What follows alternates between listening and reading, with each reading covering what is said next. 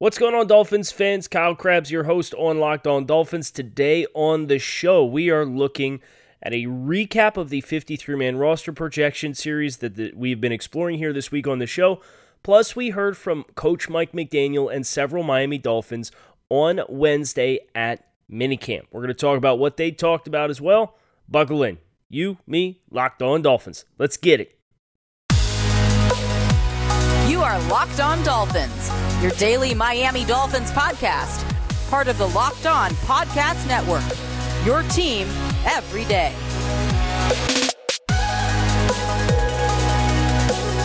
What's going on, Dolphins fans? Kyle Krabs, your host here on Locked On Dolphins. Today is Thursday, June 2nd, 2022. Lifelong Miami Dolphins fan, director of scouting at thedraftnetwork.com, your host here on Locked On Dolphins, and I want to thank you guys for making Locked On Dolphins your first Miami Dolphins listen of the day. Appreciate it. Now, today on the show, we are putting a bow on the 53-man roster projection that we've been discussing the last 2 weeks. We've gone over the players on the roster. But I think it's important for us to look macro and look at where this roster was from a talent assessment. That's something we did at the beginning of the offseason versus where it is now that we have assessed the college players. But they're classified as rookies. We're evaluating the NFL players that have been brought into this team as well based on their history of playing in the NFL. Not all of these acquisitions are going to turn into massive booms and hits for the Dolphins. But regardless, you're looking at the talent level that exists, right? I think Will Fuller is a great example of that. You look at Will Fuller last year, and it was acknowledging, hey, there is some incurred risk here based on his availability. He's going to miss the season opener because of suspension. He has historically struggled to stay healthy, but he's a quality football player at it. Nobody's going to review Will Fuller's tenure with the Dolphins and say, yeah, man, great signing. And in the grand scheme of things, that will be looked at as a missed opportunity for the Dolphins in season. But when you're evaluating that roster transaction, compared to the receivers who were on the roster the year before, the Dolphins got better. It's an example of how just because I'm reviewing and going to be talking a lot about the numbers of quality starters and franchise cornerstone players that the Dolphins do or don't have on the roster now, it doesn't guarantee the success that we're hoping the Dolphins are going to have, but it at least puts you on a pathway to getting there. And I think that's where I should start, is with quality starters and roster cornerstones. When we did this exercise where we evaluated every player who was on the roster, expiring contracts and otherwise.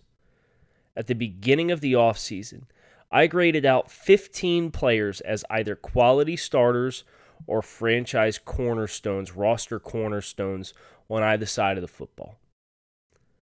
Fast forward to today, with the actual team based on film evaluations of NFL players, we have 18.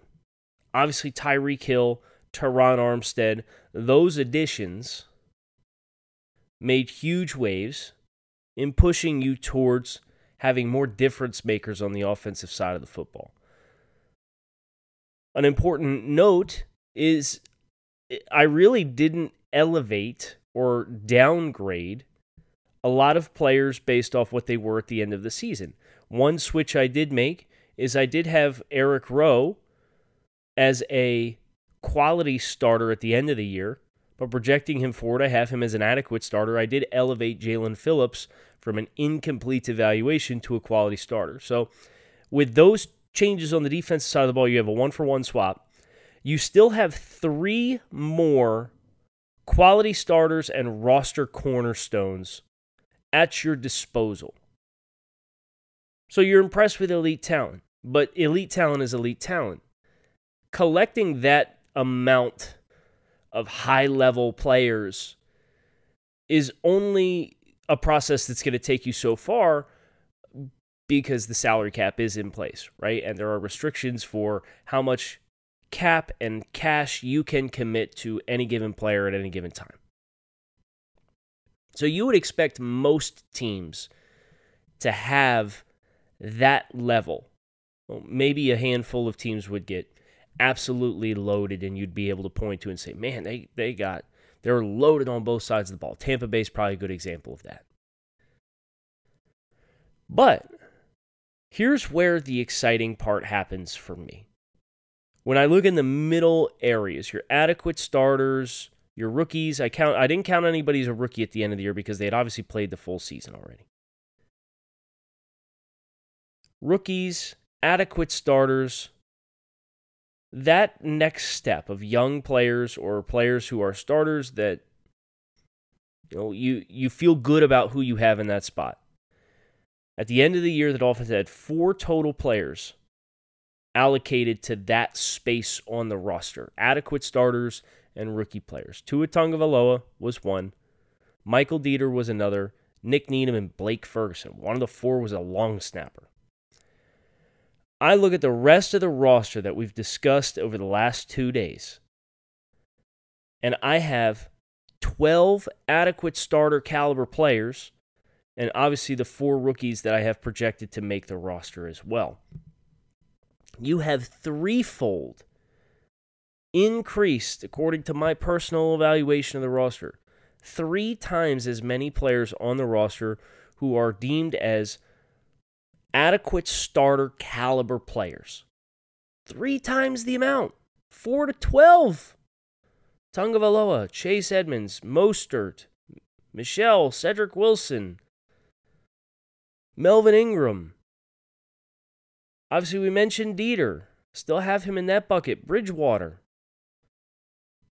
Eric Rowe, as I mentioned, has been classified in that regard now. So, yeah, you traded a incomplete evaluation for an adequate starter effectively when you elevated Phillips and dropped Rowe.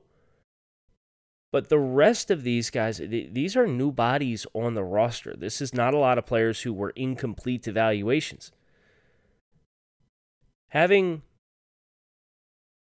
34 players on your roster are evaluated from my perspective as either roster cornerstones, quality starters, rookies, or adequate level starters in the NFL level. That's 11 more than what we had at the end of the season. You want to talk about building a roster? You want to talk about allocating talent?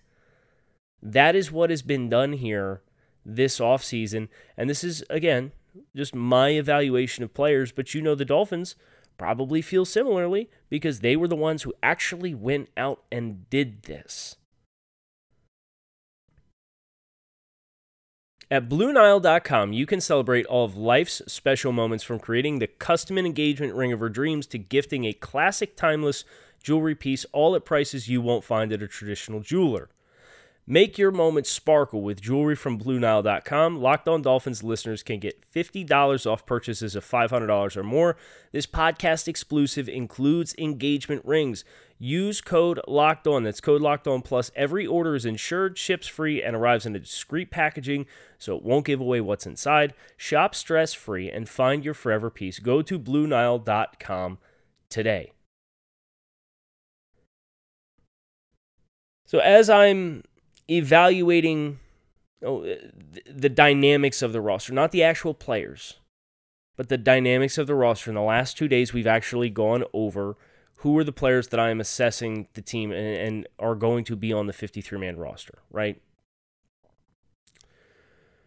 There are not a lot of spots that I am looking at saying, gee whiz, this is definitively a problem place on the roster. I mean, shoot, you would consider 30 players on your 53-man roster to be either adequate, quality, or high caliber, starting caliber players in the NFL. You do the math, plus the rookies, it leaves you 19 players. And of those 19 players, 6 of them are players that they're mystery bag players. These are the fascinating X factor players. And I didn't have an incomplete evaluation on Tua Tagovailoa. I do think there is an argument and a case to be made that he is still an incomplete evaluation himself. Now, that would drop your number of quality starters or adequate level starters from 12 to 11. But I don't want to get into that can of worms right now. As a quarterback in year 3, I think he's an adequate level starter at this point in the NFL who has not had the chance to have the structure around him that would best position him for success. You look at the incomplete evaluations that are on this team: Lynn Bowden Jr., Hunter Long, Liam Eichenberg, Trill Williams. I mean, these kinds of mystery bag type players, if one or two of these hits in a big way, like imagine Eichenberg and Hunter Long hit. And I don't think, if you were to ask me to order the incomplete evaluations as far as their likelihood to hit, I would probably say Hunter Long is 1, Eichenberg is 2, Lynn Bowden Jr. is 3, Trill Williams is 4, Robert Jones is 5, and Larnell Coleman is 6. And when we did the offensive 53-man roster discussion and revealed those 25 players, that OT2/O lineman 6 was really, that was the spot. That was the one spot on the roster that's like, man, I hope we're not done here. I hope we find somebody else to contribute and change the dynamics of this offensive line group. And if they do that, you'll feel really good. If you exchange Larnell Coleman as an example for an established NFL player, you would look at and say, yeah, he'd be a sufficient starting caliber player or a quality depth piece. It really just becomes, guys, you got to go out and execute. And if some individual isolated variable can't go out and execute, then we know what we need to do next offseason. Because the talent here is so overwhelming versus a team that had 24 players at the end of the year last year out of a 53-man roster who were regarded as replacement level players or quality depth pieces.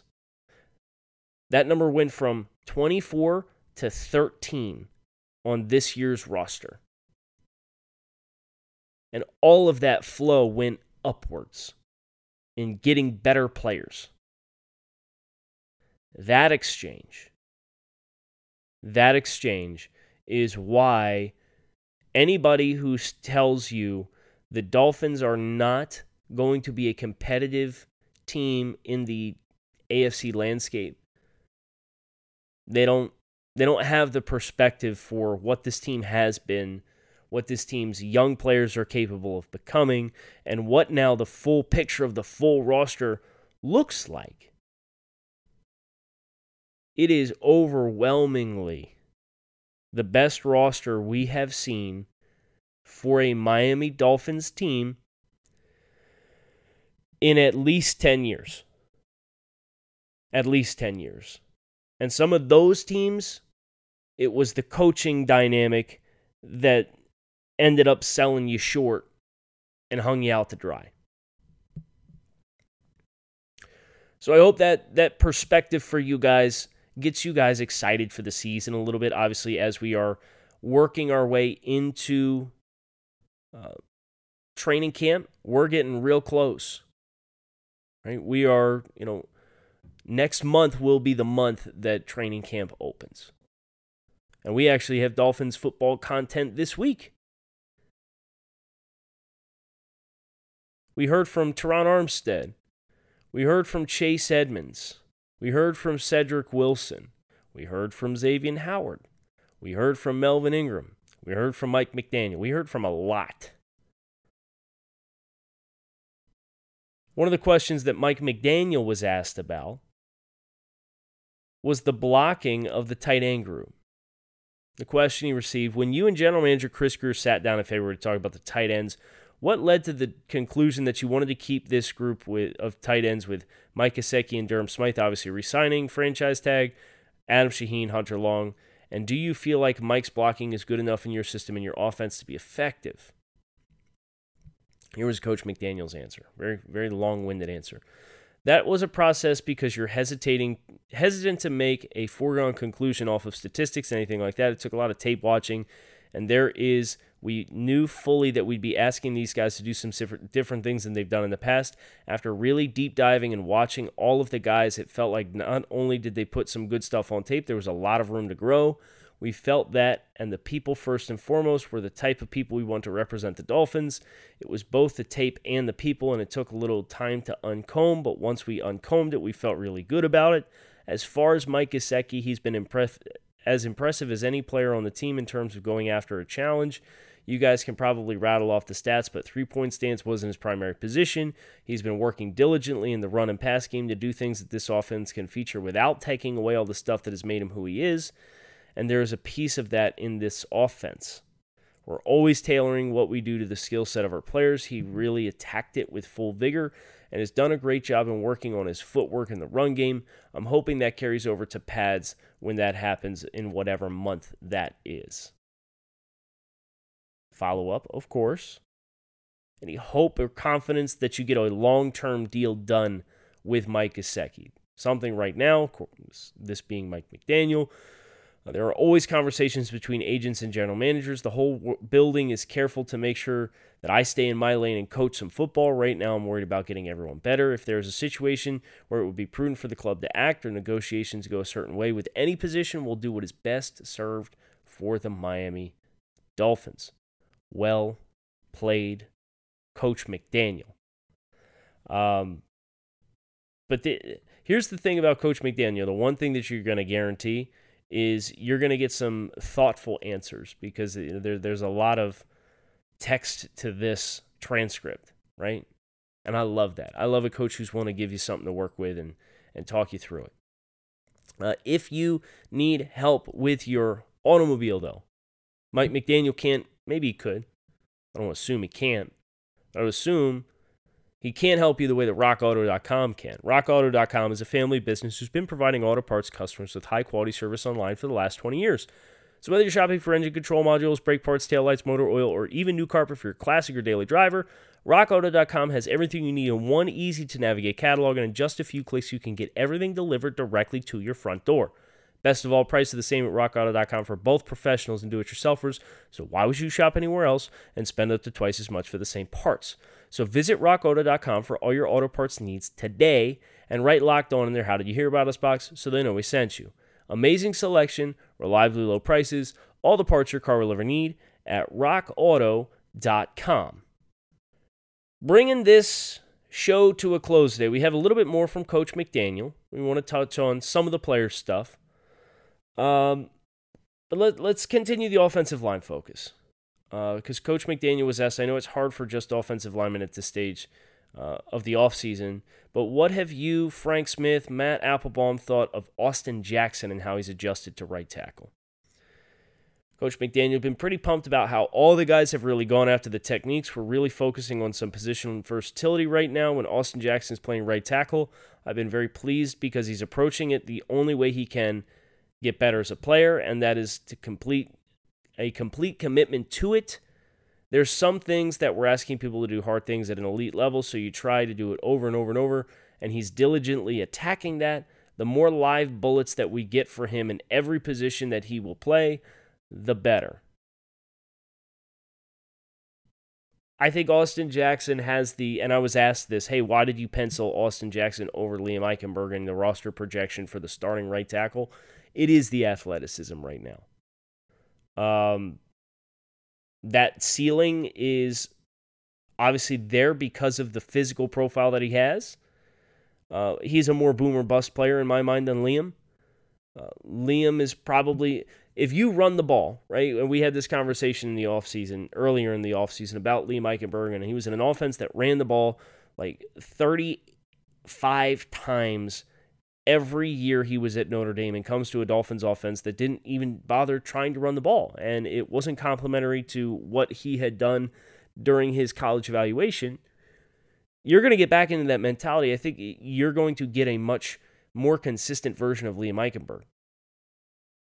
But Austin's physical skill set will allow him to play at a higher level if the light bulb comes on. Whether or not that happens, I don't know. And the last question Coach McDaniel was asked was again about the offensive line. The question being, I know as General Manager Chris Greer would say, you never close the door on anything, but I'm curious your sense on this. Do you strongly believe that your 2022 Miami Dolphins starting center is on the roster, or is it not yet really clear, or is that not clear to you? Coach McDaniel, I think you have to be careful to pigeonhole who is doing what and when. I don't think I think that isn't fair to the process. I will say that if no other players added, then I'm going to be very confident in our starting center next year. I'm excited about who we have, but you don't close the door or pigeonhole anything because it's not fair to the process. These guys are out here sweating on June 1st. You shouldn't be doing service to June 1st or 2nd if you made some bold statement. That's why we practice. That's why we work as diligently as we do. And that's fair. Like, this is an evaluation window for the Dolphins and their coaches to get a gauge on who they have, too, right? And then this free agency run-up, like, yeah, you can look at how minicamp and OTAs went for you and say, hey, we either need somebody or, hey, we think we're good. And it might or might not be the right decision, just like signing Will Fuller might or may not, regardless of the process being good and the thought process being good, ended up not being a good decision because of the way his career trajectory continued during his time in Miami. That's a nice kind of full circle way to get to this. I'm actually going to save some of the player stuff for Power to the Pod tomorrow, so plan accordingly.